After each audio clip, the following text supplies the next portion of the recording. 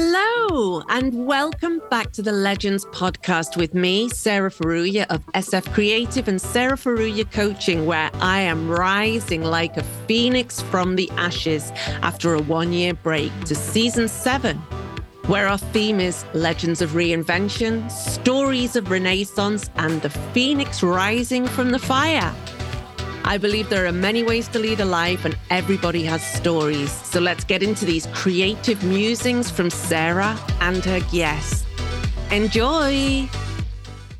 Hi, everyone, and welcome to the Legends podcast. And today I have the most amazing person who used to live in Tokyo, a real true legend of a certain spell in Tokyo. I would say there was a decade there, or certainly a few years, where this woman was leading the charge on a complete cultural revolution in the Tokyo area. You could find her in parks all over the city.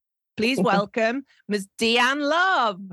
Oh, that was a big intro. Cultural revolution. I think so. It felt like that. It felt like really fertile time. There was a lot of fecundity around at that time, and it was fun. It was queer. It was everything, and it was just lush. And anyway, we'll get into this in the middle of this conversation. Deanne Love has launched a global revolution inside of the hula hoop. The one-time primary school teacher and creative founder of Hoop Lovers TV shares high-energy live and online sessions, workshops, and hoop teacher education. Strong in the art of streamlined instruction and intuitive facilitation, Deanne turns up the volume on the feel-good factor as a pathway to embodiment, expression, and flow for all. But that's not all. She's also doing a master's now in something else that she's going to tell us about later. On a mission to support humans around the globe to drop into their bodies as a way of finding safety, freedom, and connection with themselves and each other. Also, I've been listening to everything I can about Deanne and over the last few days. And I have to say also that one of my favorite ever phrases came through here when she was talking about lockdown and how much she missed her waxer and how much she missed having hot wax poured into her butthole. So this is... Speaking of embodiment. Speaking of embodiment, there is a context to that. It was a comedy comment, but it was just one of those things where I was like, yes, I love this. Today, I'm just so happy to have her here. Like I said, she did cause a kind of wave of revolution here in Tokyo and left Japan in a storm, if you like, and you will perhaps hear about that. Since then, has been in various parts of Australia, but has also performed and taught all over the world. And you might think maybe some of you have ideas about hooping, hula hooping as something that children did in the 70s. However, Deanne built a 6-figure business from it. And that goes to show her seriousness and her smarts around business as well. So she really touches on the science, the psychology, and the supernatural, the magic part. So Deanne can feel like all magic when you're with her, but there is a super brain behind all of this. And she can touch you psychologically because she is so positive and optimistic, but she also has this really rigorous side that can build a business, that knows who to partner with, that knows how to do it, that knows when to walk away, that knows how to have good boundaries. And this is something I think is really amazing feature of Deanne as well, and will be interesting and useful to all of us too. So let's get into it, Deanne. What do you think? I am feeling so loved up right now. Thank you. I've got goosebumps. Wow. Really? That's true. Love. It's really true, though. Sometimes we miss that part. It's really easy to fall in love with the magic and the psychological feelings that come up from that. But there's a rigor behind it as well. And I'm super interested in that. Mostly I'm interested in the magic, but we do need to get the real full picture of what it takes to build a 6-figure hoop business with integrity. So my first question to you today, Deanne, is tell me about a reinvention that you have admired or that's had a massive impact on you. It doesn't need to be yours. Yeah, well, it kind of wasn't mine. It was the hula hoop rolling into my life very randomly. Not for me. I had no idea this even was this a thing? What, like you said before, isn't hula hooping for kids? People hula hoop, they move weight, they hula hoop and they share it with others and they make a business out of it and they transform their lives, body, the way that they connect with humans themselves. What? I'm sorry. Wow. It came out of nowhere. Actually, a little bit of truth to it was that it came through me scouring the internet, sitting in Tokyo. I was probably sitting in my tiny little apartment, scouring the internet for all of this inspiration that was out there. And I really still hold true to what I am seeking is seeking me. What I am seeking is seeking me. Okay. So it's kind of like what you're seeking is also seeking you. And there's a bit of trust. There's that magic. Yeah, I'm looking for something. And for so many people, it could be, who knows? It could be a new therapist. It could be a new pair of shoes. It could be, for me, it was connection with my body and continuing to dance, move, and play. And so what I did when I was searching through just internet inspiration, I was looking on a blog at the time. I was reading, it was Gala Darling. And she had an international dress up day. This was 2007. She had an international dress up day and people came and posted photos. And this one person dressed up as Heidi von Hula. And she was like, if you want to see me in action, click here. And I was like, sure. Clicked on this link. And I was like full body, mind, soul, life transformation in that moment. And what I saw was this adult, grown-up woman in her living room with like banging beats. I think she just had like a bikini and a pair of shorts on. And she was cutting sick with this hula hoop. And not only that, the video, it was like a YouTube video. It was on its side. So it wasn't even like, back in the day, no one was creating content. Nothing got corrected. We weren't creating content. We had we were just sharing stuff on YouTube. And I was like, what is going on? And so my immediate, I want to do all the things was, I can do that. I need to do that. And I was in partnership, living partnership with Masa at the time, who we'll probably talk about a little bit more in this podcast. Amazing, incredible human. And he came home from work and I was like, Masa, I need a hula hoop. I need to get a hula hoop right now. How can I get a hula hoop? You have one in the cupboard. And I was like, we live in Tokyo. There's not a hula hoop in the cupboard. And he's like, yeah, you have you bought one because you thought it was going to be this fitness things. And I got it out. It was a little kid's hoop, which I now know as an adult, we don't use little kids' hoops. We use big human hoops. And I put it together and I tried in the living room. It was hard. Yeah. I was defeated. I was like, oh, where's the magic? Yeah. And so that sparked an absolute desire, need, and must know everything there is to know about hooping. I was a primary school teacher at the time. Not long after I quit my job, I flew overseas to learn every possible thing that I could ever know at that time about hooping. And that was 2007. So where are we at now? 16 years later, I'm still in love. Yeah. It's so interesting you should mention Gala Darling there, because at that time, blogging was the thing. There was no Facebook, there was no Instagram. YouTube was a baby, and it really was amateur hour over there. One of my previous guests here, Alex, he uploaded the first ever music video that he shot onto YouTube. It's pretty amazing from a Tokyo-based singer. Anyway, that's by the by, but loads of us had blogs, right? Yeah. And we used to follow each other's blogs. There was Martine, there was you. Yours was called Sushi Zoom or something. How do you remember that? I can't remember a single sentence in Japanese, but I remember all these things. Pinku Rocks. There was Martine Frangipani. I was Sigsy in Tokyo. Laura, who's now the COO. Sigsy. Yeah. It was another time. I know. It was another time. Another time, but it was such a gorgeous little bubble of everybody commenting on each other's blogs and getting to know each other. So I was able to watch this expansion through your blog and being together and all that kind of stuff. I love a couple of things you said here. So Gala Darling is huge now as well, isn't she? I mean, she was a baby blogger at the time, but she just had this fierce confidence and focus, still doing amazing things. Yeah, or just aesthetic, very, very Virgo. Yeah, I'm Virgo too, but I don't fit the Virgo mold. Also gorgeous aesthetic. Excuse me. Oh yeah, fair enough. Very I'll take it. fabulous. I'll take it. I love this. What I'm seeking is seeking me. It's from the magic. In systems coaching, we call that the essence. And you mentioned the word trust. And right now I'm really trusting that because I'm going through a massive life change.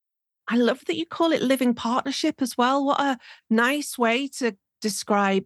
I haven't heard that yet. A living partnership with somebody. What's that terminology used for? Well, it really was a living partnership and still continues to be a growing, expanding partnership. Masa and I have a really strong bond and connection that started from, again, seeking out. I met Masa because now remind me, was it called Metropolis? Yes. Metropolis. Yes. Okay.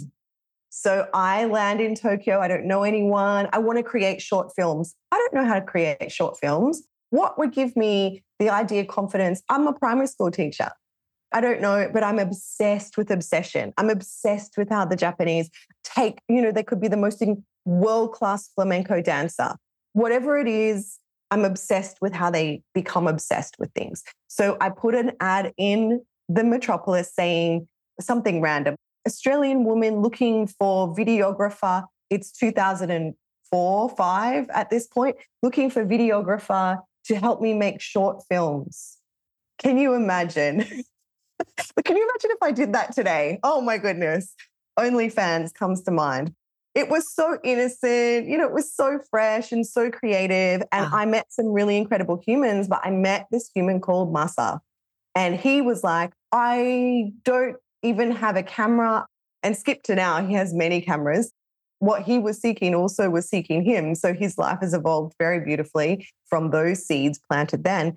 I rock up, I meet this cute, sweet little femme presenting Japanese man with the coolest hair I've ever seen in my life. And I was like, oh, besties for life. And at that time, we did not make short films, but we have made many since then about hooping and so many different things. Yeah, we just became inseparable. It was our living relationship really evolved. And we don't live in the same house. I mean, somewhere in between all of that since like 2005, I think we've been married, we have uncoupled, and yet we're still in relationship, very incredibly so. Speaking of magic. That is magic. And that's the kind of reinvention, renaissance, and phoenix from the flames. I mean, I don't even know if any of this was as dramatic as kind of going down in flames. This persistent reinvention of your relationship is so interesting. Since we're talking about it, let's go there right now, because that reinvention is, especially in the heterosexual world, is a mind boggler, an absolute mind boggler that you could meet this person. You describe him as femme presenting, which means that he was somewhat effeminate. How would you describe that to the heterosexual world? Totally Masa. I mean, I know Masa. I'm putting sweeping generalizations on all things queer, gender, and So please allow some nuance here, but is sweet, soft Japanese man. And so my limited kind of stuff at that time was like, oh, he's gay. Straight away.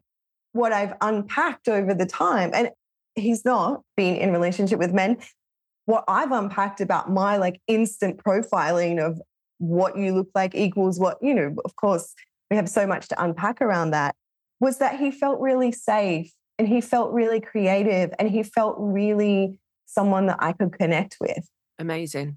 I think it's really interesting as well. I mean, obviously, both you and I come from a kind of Euro background. Masculinity is quite different in Japan. There's a lot more nuance and ambiguity here, I think, that's preferred. Obviously, they come very low down in the kind of gender equality. That's not what we're talking about here. We're not talking about an OECD report. We're talking about when you meet somebody, how things are taken care of in the background. And there's a lot that's taken care of in the background in Japan. Masculinity-wise, femininity-wise, what power and strength people have. It's very different. So I just want to flag that as well. It's the world that we moved in then, both of us moved in then and I still move in now, although I hardly leave the house, is kind of different. It has a whole different set of rules and stuff. Do you know what I mean? Yeah, absolutely. And so, I was bringing what I had known, my background, what the profile, like the immediate kind of stereotypical stuff that and I was like, oh, and it completely blew open my world. And I learned so many new things. And just from that meeting. So how do you reinvent a relationship so radically? How do you go from being living partnership people, married, and maintaining this relationship professionally and personally while morphing it and changing it? What's that about? I mean, you always talk about being open. How did you do that? Or what's your take on that? Very deep care and understanding of the person, of the relationship, of the needs, and also really kind of understanding your attachment around the relationship and each other. And yeah, Musa and we still continue to have this very unique relationship in that we want the absolute best for each other, no matter what that looks like, no matter who that may be with. And of course, there are times where it's like, do you think that's a good, are you okay with that? Is that the right, whatever it might be, business decision, purchase decision, human connection decision? But we're there for each other to be like, I want the absolute best, and I'm here for your reinvention, and I'm here for your support. And a big undercurrent of that was like, we have built businesses together along the way. So we've had the ups and downs. We've been the poorest of poor, going to is it the Hyakuen shop? Like I would have 100 yen. Yeah. $100 yen shop, which is like $2. I could buy 3 things from the 100 yen. We had nothing because we sacrificed everything that we had to go into this life of creativity together. And so when you're in the trenches together with someone like that, I feel, and again, it's really lucky, you get to see all the good, bad, ugly, beautiful, amazing with each other. And so we are just there to support no matter what. But also there's a really special piece in this, that man has also allowed me to explore all parts of me without shutting that down. That must cause deep hurt. And yet he's still my greatest cheerleader. He's still like, yes, that looks good on you. You go for that.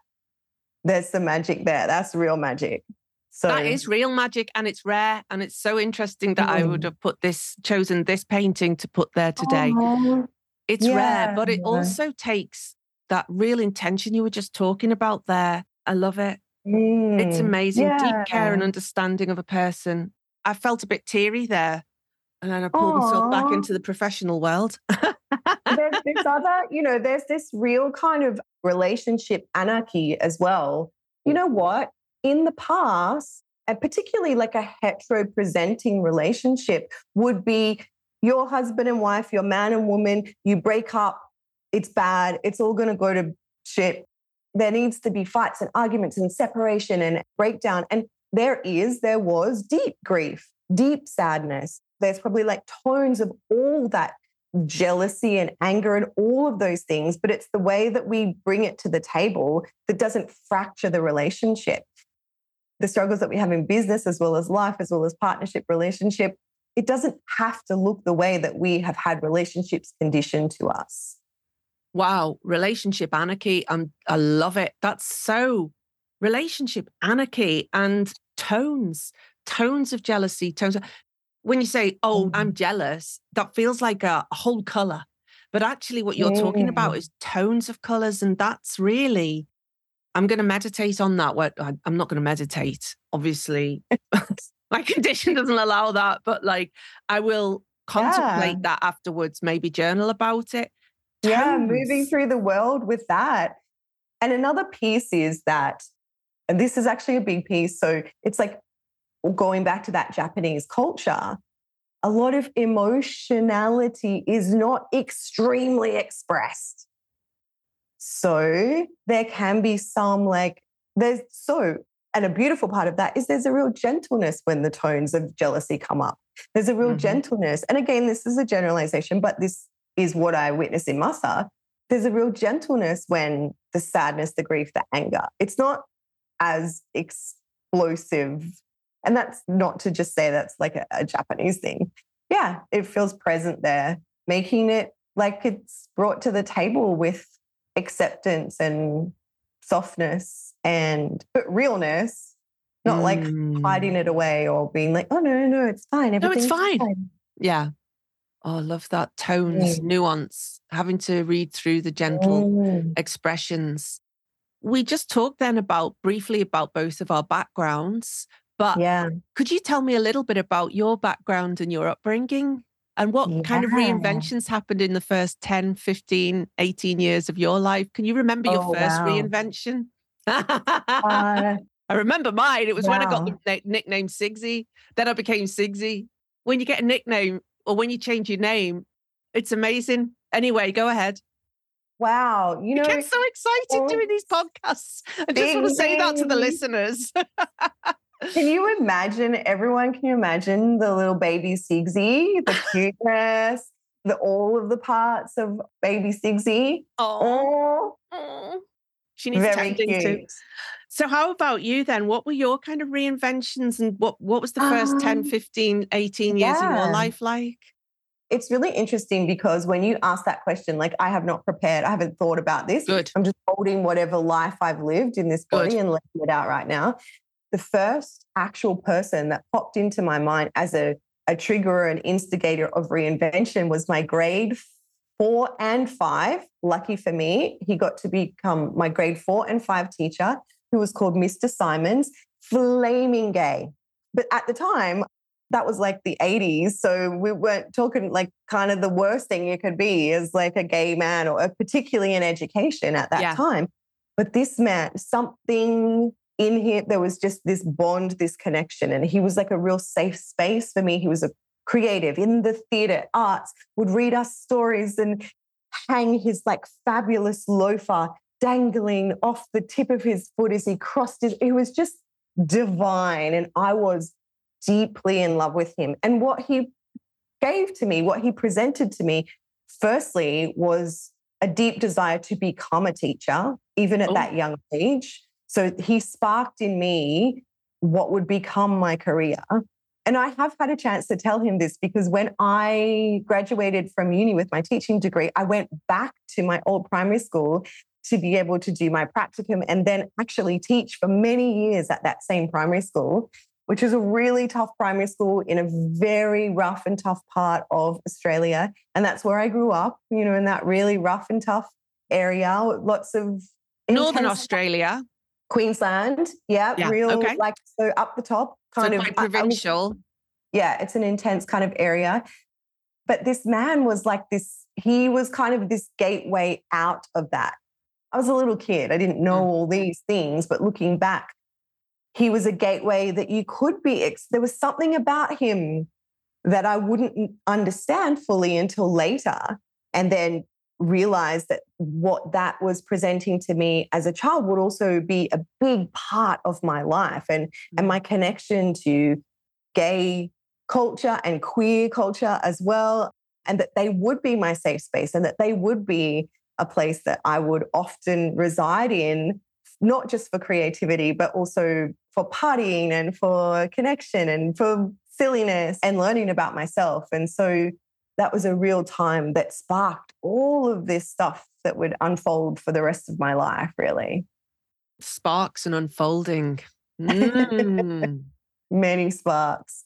Then, schooling was tough for me, but I went in, head down and got it done because I knew that there was some kind of life afterwards. And there was. I studied for a really long time after high school. I did couple of degrees and lots of parties. Lots and lots of parties, lots of dance floor action. I mean, you are a great dancer. I'm quite envious of that. I love to dance as well.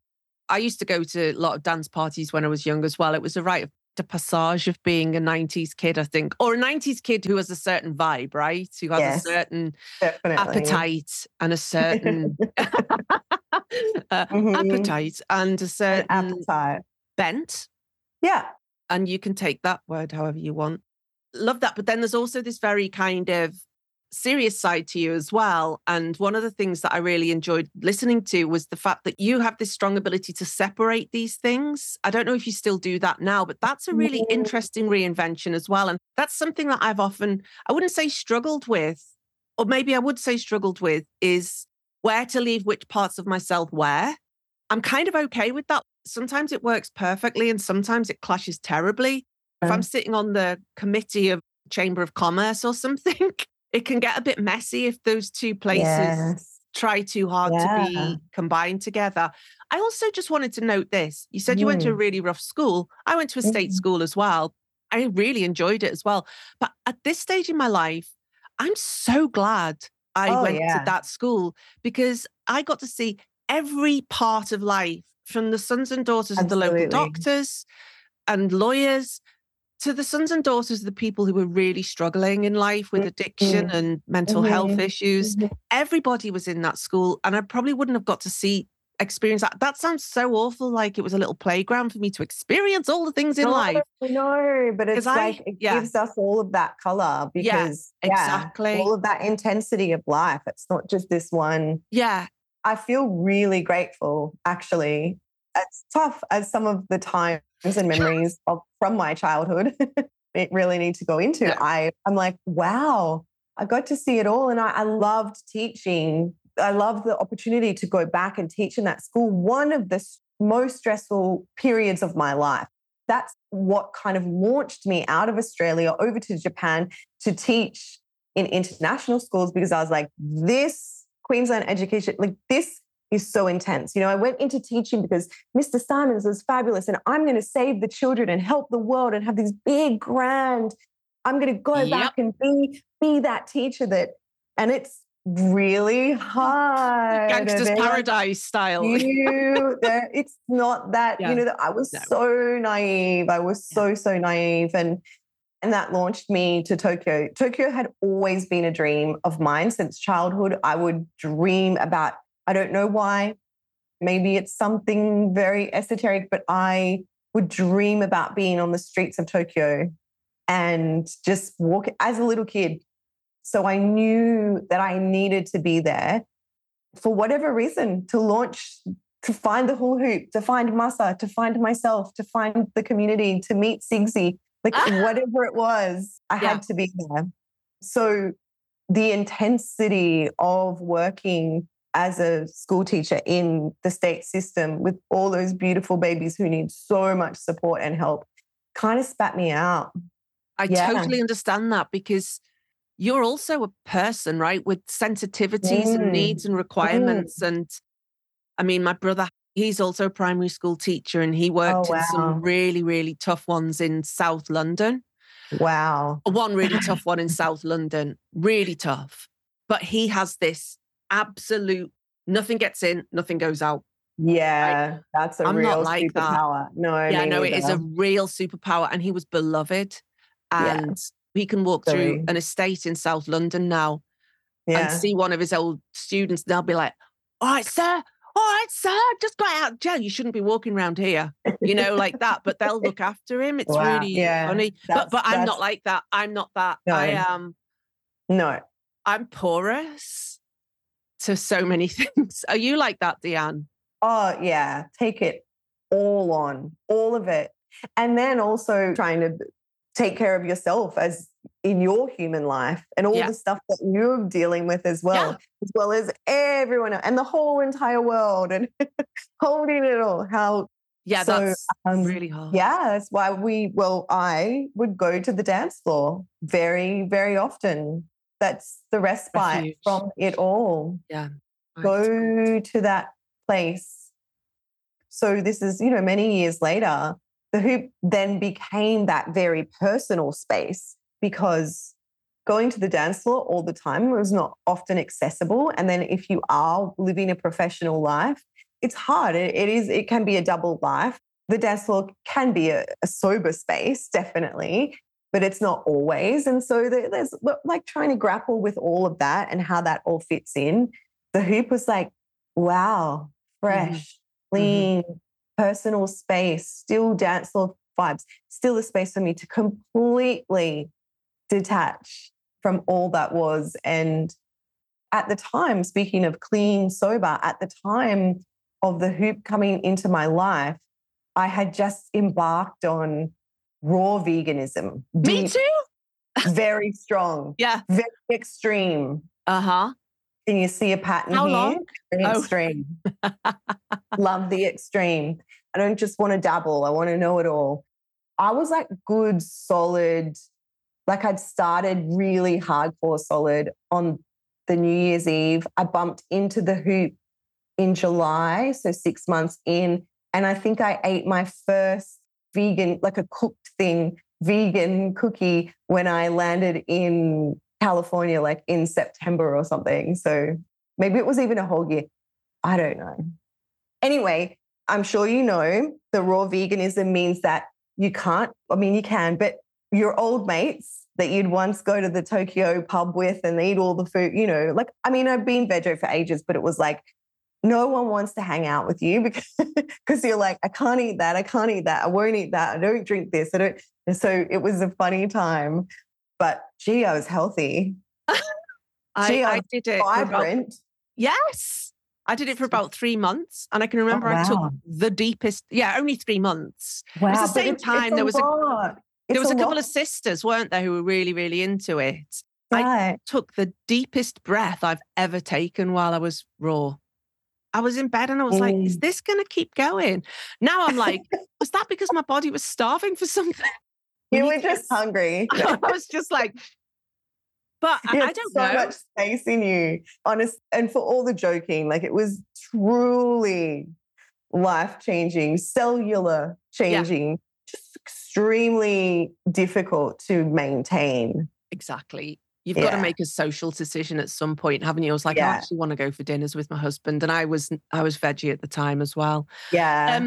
I just want to quickly pull us out of kind of dreamland and back into the practical land and ask you, how do you set those boundaries between your spaces? And it seems very important to you because of your porosity or openness. So how do you set those boundaries between, for example, international school and the outside world that you were in, or being a teacher and being a dancer? That is a really good question. I think I'm just like, feel really solid that there always has been multiple parts of me and that I have the capacity to live in those parts. And like, there can be this kind of like dirty tone to it. Like you've got this double life, like there's this real secrecy, but it's inauthentic. It's not at all. It's very much, it's a non-negotiable that all of those parts get fueled and watered for me because they help me with my creativity, with my business, with my flow, with my partnerships. And anytime I've tried to shut down those parts, which is a very big and real and painful thing because of a whole bunch of reasons in society and partnerships, I feel like I have really struggled with my mental health when I shut down those parts. Deeply struggled with depression and anxiety when I don't allow all of those parts to be expressed. It's not even really like, is it a conscious?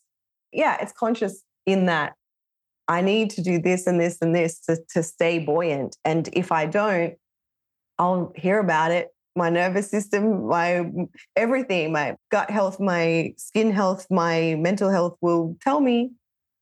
Love that. She'll be like, alarm bells. Yeah, what are you not expressing?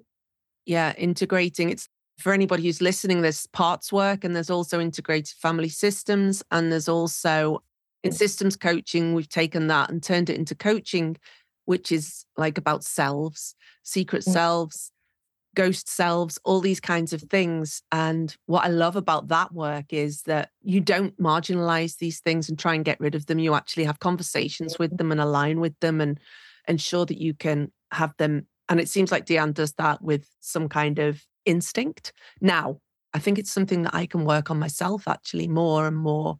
So great. That's so lovely. I love that you've just invited parts work into the space. I'm not saying that it's easy. Like I'm not like trying to make it all like you just be yourself. Oh, yeah. No, it's a constant play. I think you spoke before too about how do you be the business, serious leader and structurer, and then also be like, la, la, la, we need to play and dance floor and connect. And for me, I'm always thinking about structure and flow. Yes, structure same. and flow. Where do they meet? Where's that point?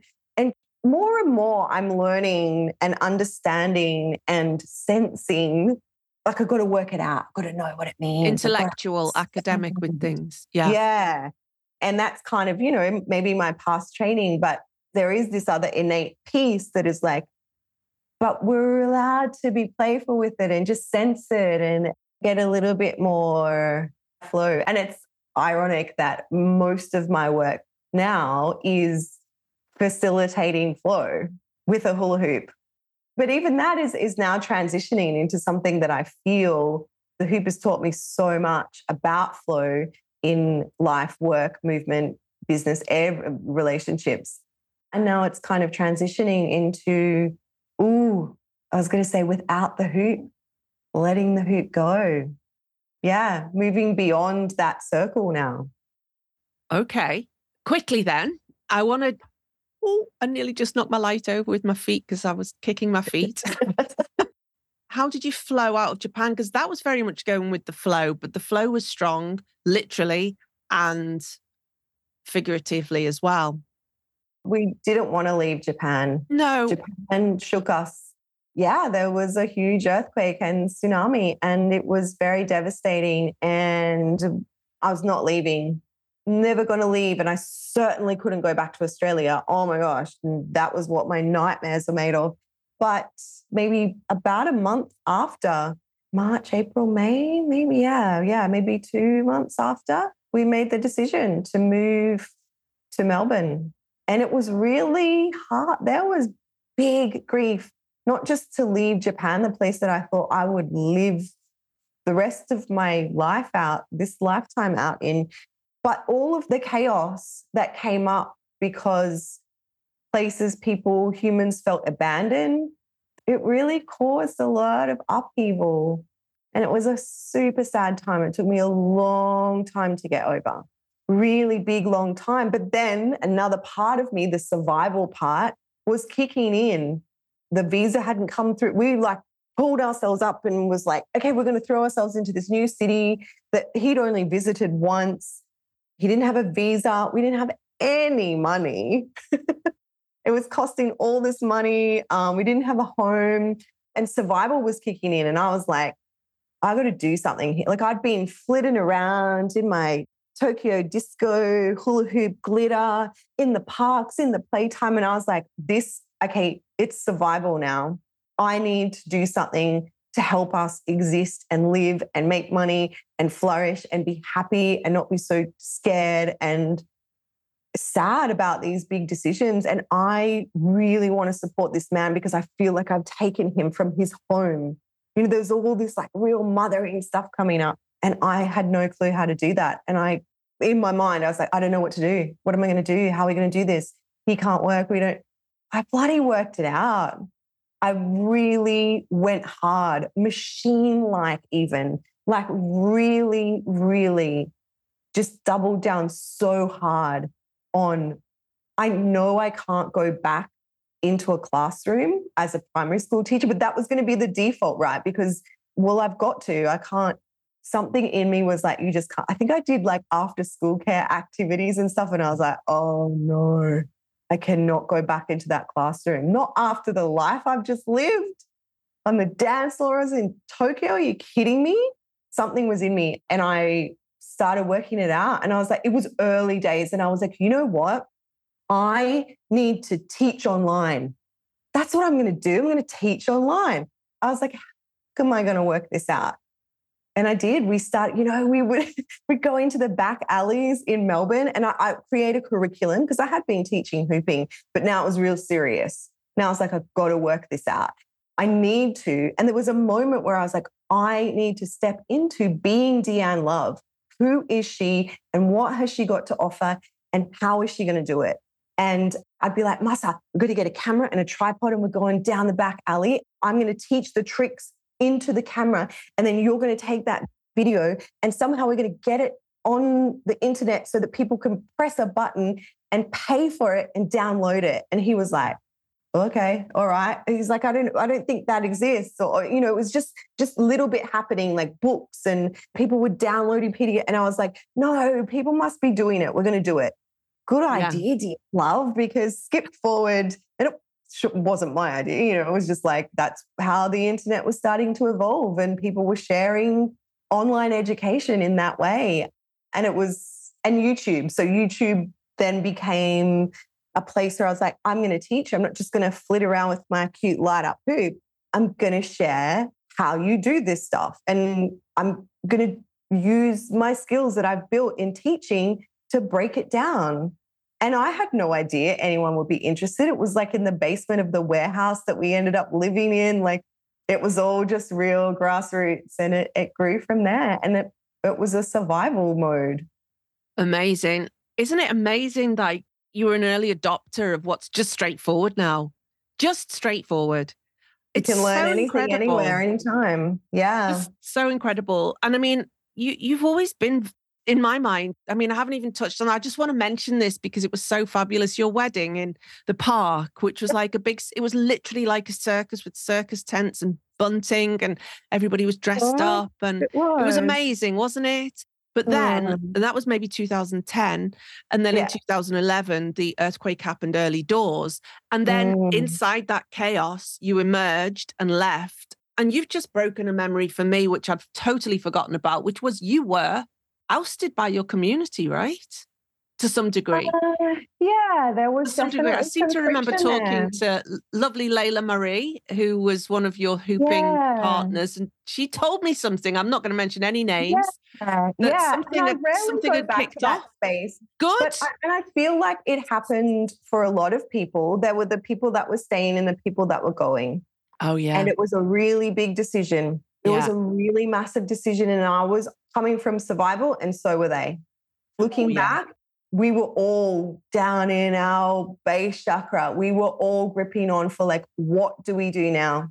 My business is going to fail. My life is going to fail. I don't know what to do. And I was particularly...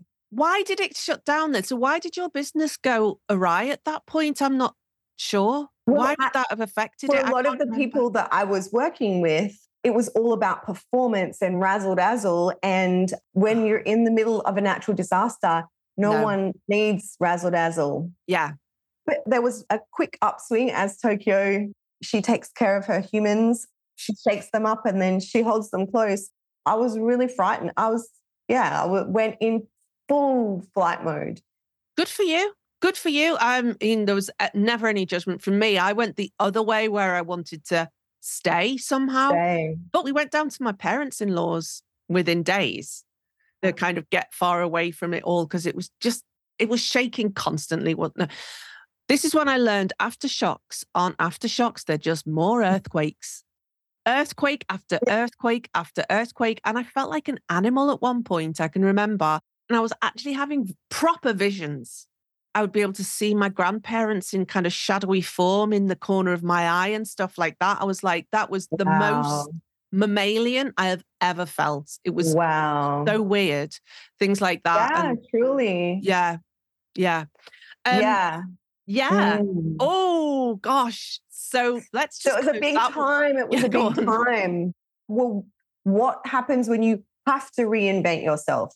Yes. You're not just like, maybe I'll try something new. No. Everything that you had been doing and known is now severed, and you need to start again.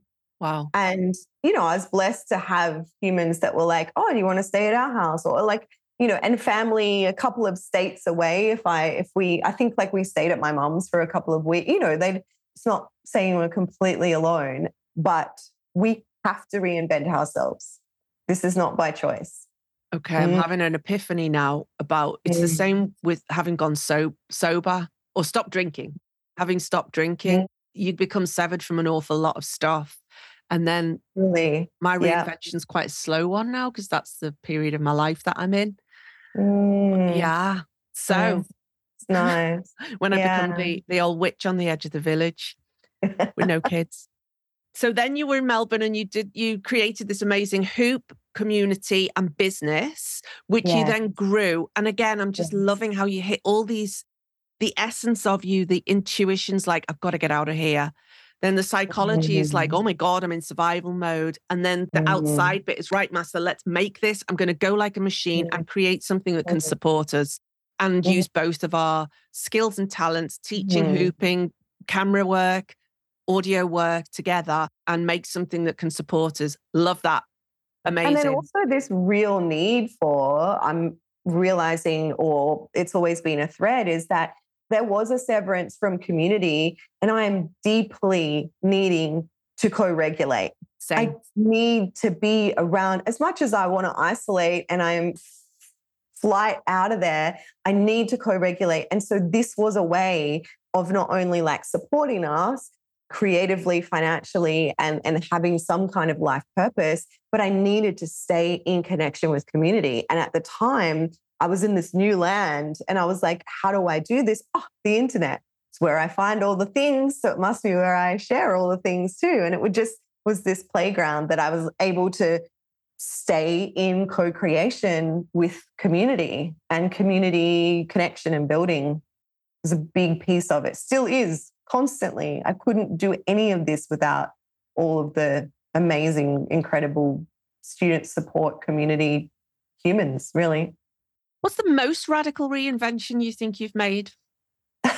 You can go as X-rated or as vanilla. I like vanilla, as you like. Wow. Yeah, I love vanilla. The hoop just comes to mind again. Honestly, I know we've spoken about it, but there is a little piece happening right now, and it could be quite radical because I'm now back in Melbourne. So there's a piece in there where Master and I moved from Melbourne and we went to the Gold Coast and set up a creative studio there, which is he is still thriving in. This is his big creative space. But in the Gold Coast, Queensland, yes, beautiful, warm, gorgeous by the beach. But for me, after being there for like an almost 7-year cycle, it just felt there's the parts of my life that are not fertilized there. And they would be the deeply creative and queer parts of me. And a lot of those humans and kind of chosen family are in Melbourne. And I just would always feel this, the culture, the connection, the family were just not there. The Gold Coast is nature rich. And I also had a very beautiful long-term relationship with a woman. That queer piece, it was there in that part of Australia, but it's like a bigger co-creation and that co-regulation with my community on a real personal level. Nothing to do with my business or nothing to do with, hey, Hoopers, it's Deanne Love here kind of vibes. How was I nourishing my personal self and needs and parts? And so I've landed back in Melbourne I'm living on my own for the first time since I moved to Tokyo when I was 27, and I'm now about to turn 47.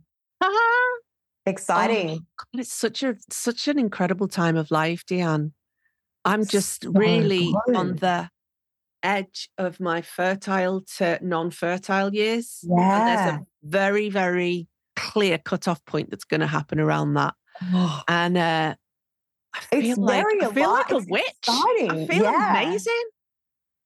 Totally. There is like this new vibrancy. Look at you. Look at you. Absolutely insane. But also, I mean, when your hormones are going off the charts and you're not a teenager, because it was the first time when you're a teenager, right? And everything. When you're in your 50s and this is happening, it's like, whoa. Yes. And then you like start getting all the little stuff from the universe. But you know what? I just want to come back to this. Listen, I've got such a pinball brain, but I love that about myself, is co-regulation, co-creation, yeah. But co-regulation, this is, I just posted something on Facebook last night because yesterday I woke up in the morning and my brain was going, you're a loser. I don't know, do you ever have those days?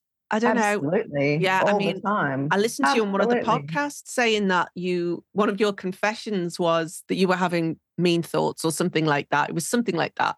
It's brutal some days. And it's like, where is this coming from? And then you're like, well, I know where this is coming from. From childhood, from the fact that I've got way too little estrogen and way too much of this at the moment, whatever it is, because I'm still baby sober. So there's that. Yeah. And also just my DNA also contains a lot of that. Okay, so there's the reasons, right? I could throw out another 10. Then I was running a writing workshop, but what I do is I host. So I have all the environment and I host, and then a poet comes and runs the actual workshop. We jumped on half an hour before, instant relief. And so I'm like, is that co-regulation, Deanne? And then when everybody came in to the workshop and I'm like, introduced the poet where I introduced you like a rock star. And then we started the workshop, instant relief. Then I had a coaching session after that, one-on-one with somebody who's going through a pretty tough time. Amazing coaching session. And I ended up with just feeling great. Is that co-regulation? Yeah. Okay. We're in it together. Yeah.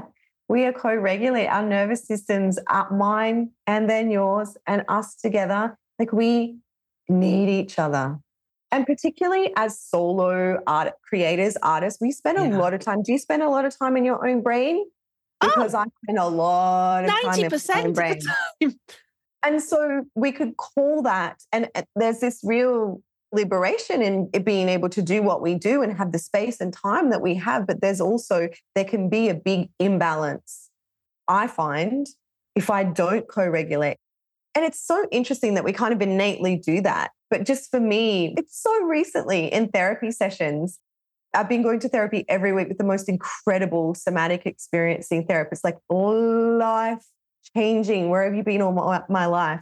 For the last 6 months, every week we've been having sessions and it came up. This might be a really interesting example of co-regulation. So someone crashed into my car on the first day that I was here. I wasn't in the car. I'm safe. I'm fine. It's just a car, a brand new car, but it doesn't matter. It's sitting out the front. Someone crashes into it. I go out. I see that they've crashed into it. They haven't left a note. Nervous system goes, it just loses it. I go into complete chaos, but all internally. No one would know. I don't want, maybe that's the Tokyo vibe coming out of me, those years of like, just keep it, save face. Do not show that you're absolutely losing it, because what have you got to do? You got to do all these things, but you're also moving house. I shared that with my therapist and they were like, what would you and your nervous system have liked to have happened? And I was like, I don't know, because that's how I always react to everything. How would I know? That's what I do. I freak out on the inside, but I don't want to show anything to anyone. Like I'm cool, calm, collected. And they were like, what would you have liked to do? Or when there's a reactive situation, any kind of situation.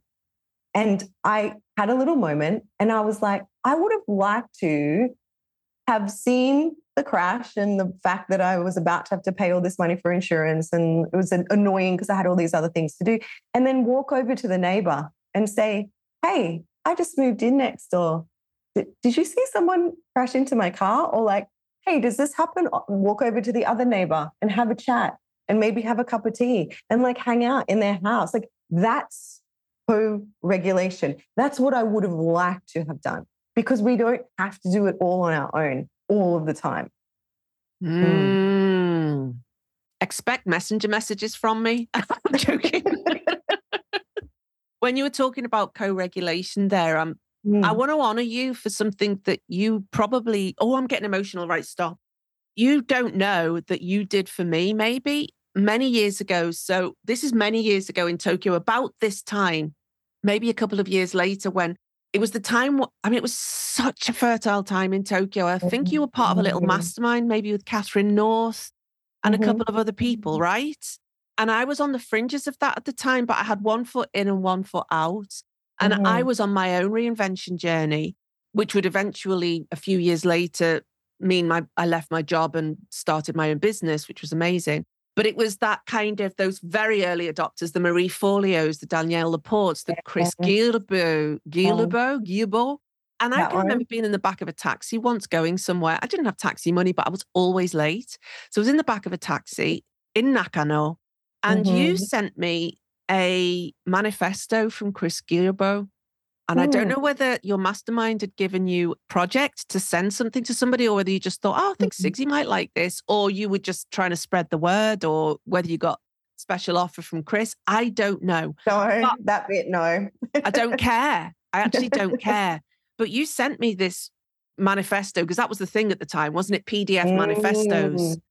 So we were like the second wave, or I was 2.5.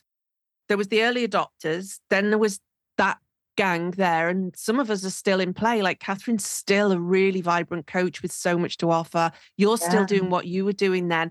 Yeah. I started and have continued, and I'm in reinvention at the moment as well. But I just want to honor that, because you just don't know that a tiny thing like that will change the trajectory of somebody's life so radically. And also it was like, this person thought I would think this was good, so I'm that guy. You know, it's like, it's worth it. They took their time, and this is great. And this is definitely the direction I want to go in. I still quite like him, actually. He was cool. He visited every country in the world, didn't he? And he had all these hacks for getting cheap flights. I don't know. I can't even remember. But it's like in that moment, we're co-regulating. Yeah. I love you and I care for you, and I think you're a really rad human, and you might like this. Amazing. And take it or leave it. If it's gonna, if it's gonna elevate things, and it's like, oh, it's too much, it's work, and that's okay. Don't even need to reply. Yeah. Just that's a really potent reminder to do that more often in an age where there's so much information. There's a million manifestos sliding past us that are, oh my God, that one, I'll do that one. Blah, blah, blah. But the real deep care with each other, for each other. Oh, yeah, that time. Good reminder. Yeah. I love the word, you used the word potent there, because my word of the year last year was potent magic, and it remains. That's a good one. Yeah. It's unseen, potent. Isn't it? You just have to wait for it to rise up, find its way up to you.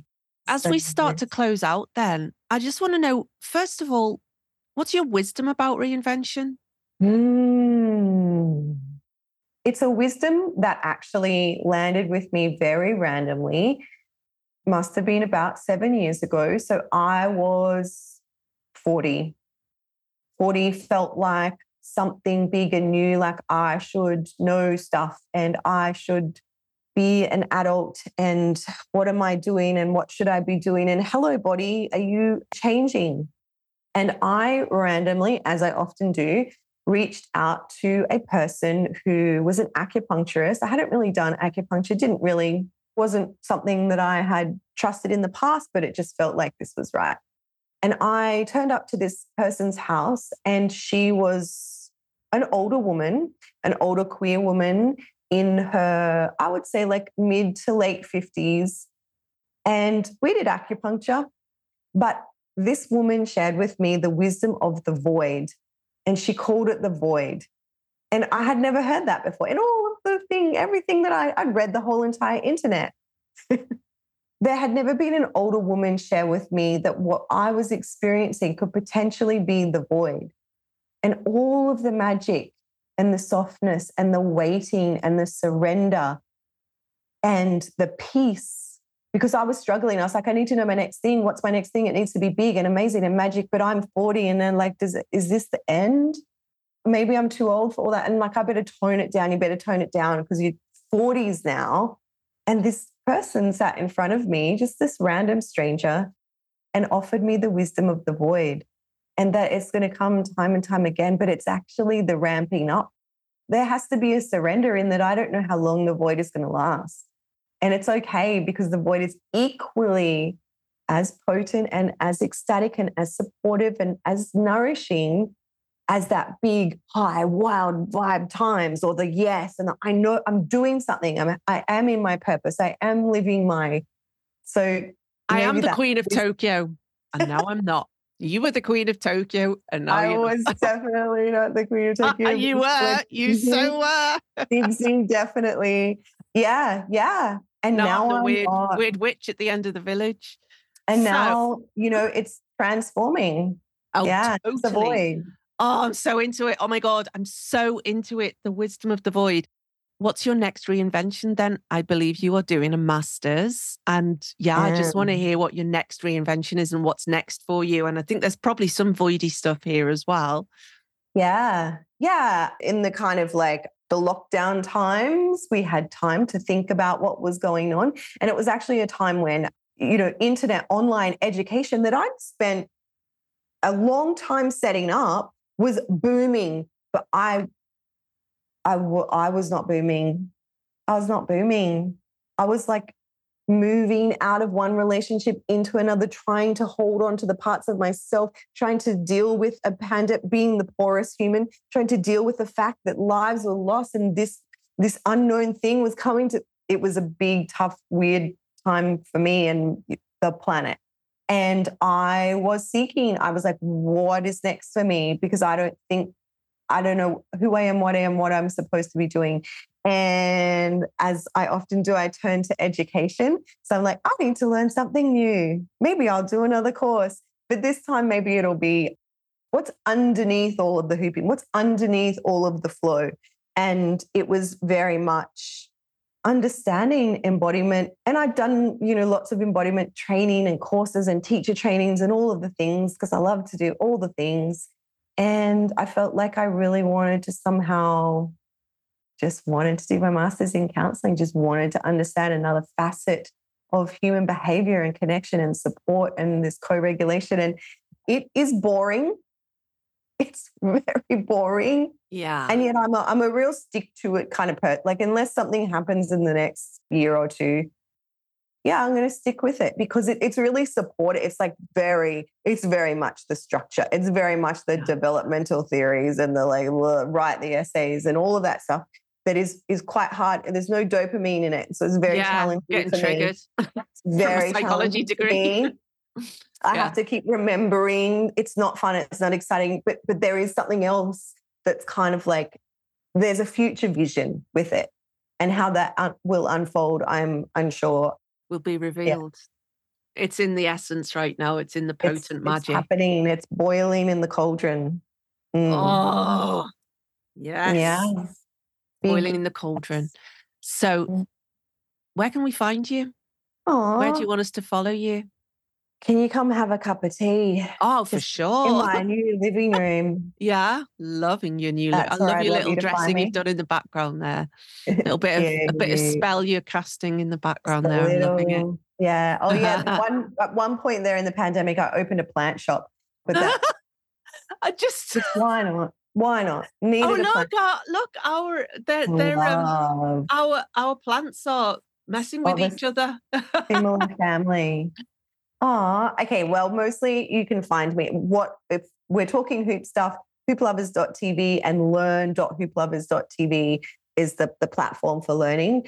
And I do spend a lot of time on Instagram, which is at Deanne Love XO, but a lot of time on YouTube has been the kind of float tank where a lot of tutorials have been laid down. So yeah. And I was intrigued that you have some EFT videos up there, which I'm getting into as well. So I've been aware of EFT for a long time because aforementioned Gala Darling was into it back in the day. And then Denise Duffield Thomas, she also does it in her money mindset thing as well. Yeah. I find it hard to stick with it, but your videos are really short. So I'm going to go over and have a little look at those. What's in that? What's in the EFT? Yeah. Actually, EFT really helped me in a big transition in Tokyo, kind of moving out of extracting myself from Australia. It's a long, like for some people, it's a quick transition, but for me, it takes many years. And I discovered EFT back then too. I wonder if it was Gala Darling, probably, because that blog was so influential to me. And I used EFT back then and then forgot about it. It was just this thing in the background. What does it stand for? Emotional freedom technique. Right. Okay. Yeah. So it really helped me. Like it was just a personal thing. And then one day, scoot many years forward, a woman called Dr. Peter Stapleton came into the creative studio that Musa and I set up, 11 past 11 studio, and said, I'd like to shoot some videos for online training. And Musa, I think he called me or messaged me and he was like, hey, there's this doctor here that does the science behind EFT. And I was like, get out. I need to know. And so I went in and trained with her. And for me, it hasn't come through as like something that I facilitate very deeply, but it's there. It's a gateway. It's not a constant practice for me. It's something that sits as a modality that I would definitely have in my life and then potentially in future students or clients. We'll see. In your toolbox right now. It's super, like really powerful stuff. And Dr. Peter Stapleton is an Australian doctor and researcher, and what her and her teams have discovered about the potency and reality and healing powers of EFT, she takes it beyond the esoteric and the woo-woo, and she's very science-driven. So it's a cool way to look at it. Yeah, it's that embodied element, right? Where it's not just saying the words, you're actually tapping your skin as well. So something happens. Anyway, I don't want to get into that right now. Which is also a great stim, just can be a thing that we often do anyway. Yeah. For sure. No, it's interesting. I'm going to go and check out your videos after this.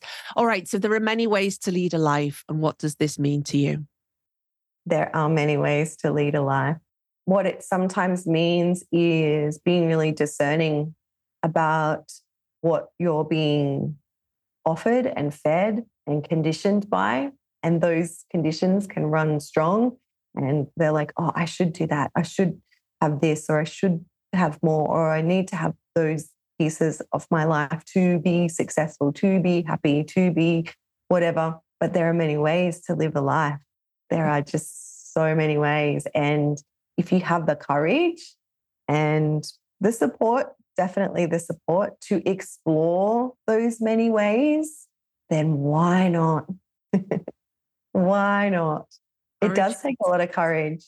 Yeah, but it's exhilarating. The courage and support to explore, and it's exhilarating. Deanne, love, what a wicked way to end. And you are all love. And just listening to you today, talking about the many ways you've lived your life has been incredible. I've made 2 pages worth of notes. I'm taking away today relationship anarchy. And my relationship anarchy will be just to devote more and more and more to my partner, my living partnership, aka husband, and in our childlessness and in my transition into non-fertile years. What I'm seeking is seeking me. I mean, that's an oldie but goodie. So while I'm in this kind of withdrawn phase, when the wave pulls back, that's where I'm just letting what's seeking me to find me. I'm so happy that you're discerning, because you discern to say yes to this. So that's, again, it's like, oh, amazing. Straight up, yes. So, it was an absolute yes. Oh, straight away. Big yes. And I'm all for that. As soon as it's like, something like, oh, maybe, I don't have time. And then I was just like, absolute flow yes. Oh my God. Thank you. Divine yes. And it's so interesting because my marketing lady has said, we're going to do a series called the Hell Yes series. Oh, all right. And then this deeply creative and queer parts of yourself being connected in culture. And that's why you made your geographical move. So just knowing what you want, that's not a should. I should be in Melbourne, which is more cultural. No, it's this is what I want. It's potent. It comes from the cauldron. And, it's so funny you are starting to study, because one of my previous guests, Neil Young, not the songwriter, but the makeup artist to the stars, during lockdown, of course, couldn't do anything because his hands have to be on people. And see, he studied therapy as well. He studied transactional analysis, and he's now got qualified for that, as well as being an amazing makeup artist again in the world. So I just love that these golden threads that run through everything. And thank you, Deanne, so much. It's been an absolute treat. I feel so good. I feel regulated and divinely blessed. And also I feel like I have that really strong sense of where the structure needs to happen in my life as well. And maybe what I need to invite more of to regulate more and to be more service in the world to myself and to everybody else. Yeah. So I'm Sarah Faruya. This is the Legends Podcast. Thank you for sharing your myths and legends with me today, the ones that popped out of the ether. And you can find me at sarahfaruya.com. I want to say a big thank you to Laura Marushima for her support with the setting up of these, and also to everybody for listening. Thanks, everybody, and see you. Bye. Thank you so much for listening to these creative musings and stories of reinvention. And if it's Guests Week, big love and gratitude to our guests. Go follow them everywhere. Shout out to Laura Marushima for her podcast management and support. I would love if you would follow and subscribe this podcast wherever you listen to podcasts. and share with a friend you think would love or benefit from it. You can also find me at Sarah Fruya Creative on Facebook and Instagram, and get on my very occasional newsletter list at sarahfruya.com. I just love that you're here, and I'll catch you the next time on the Legends Podcast. Rise like a phoenix, baby, and don't forget to take other people with you. Bye.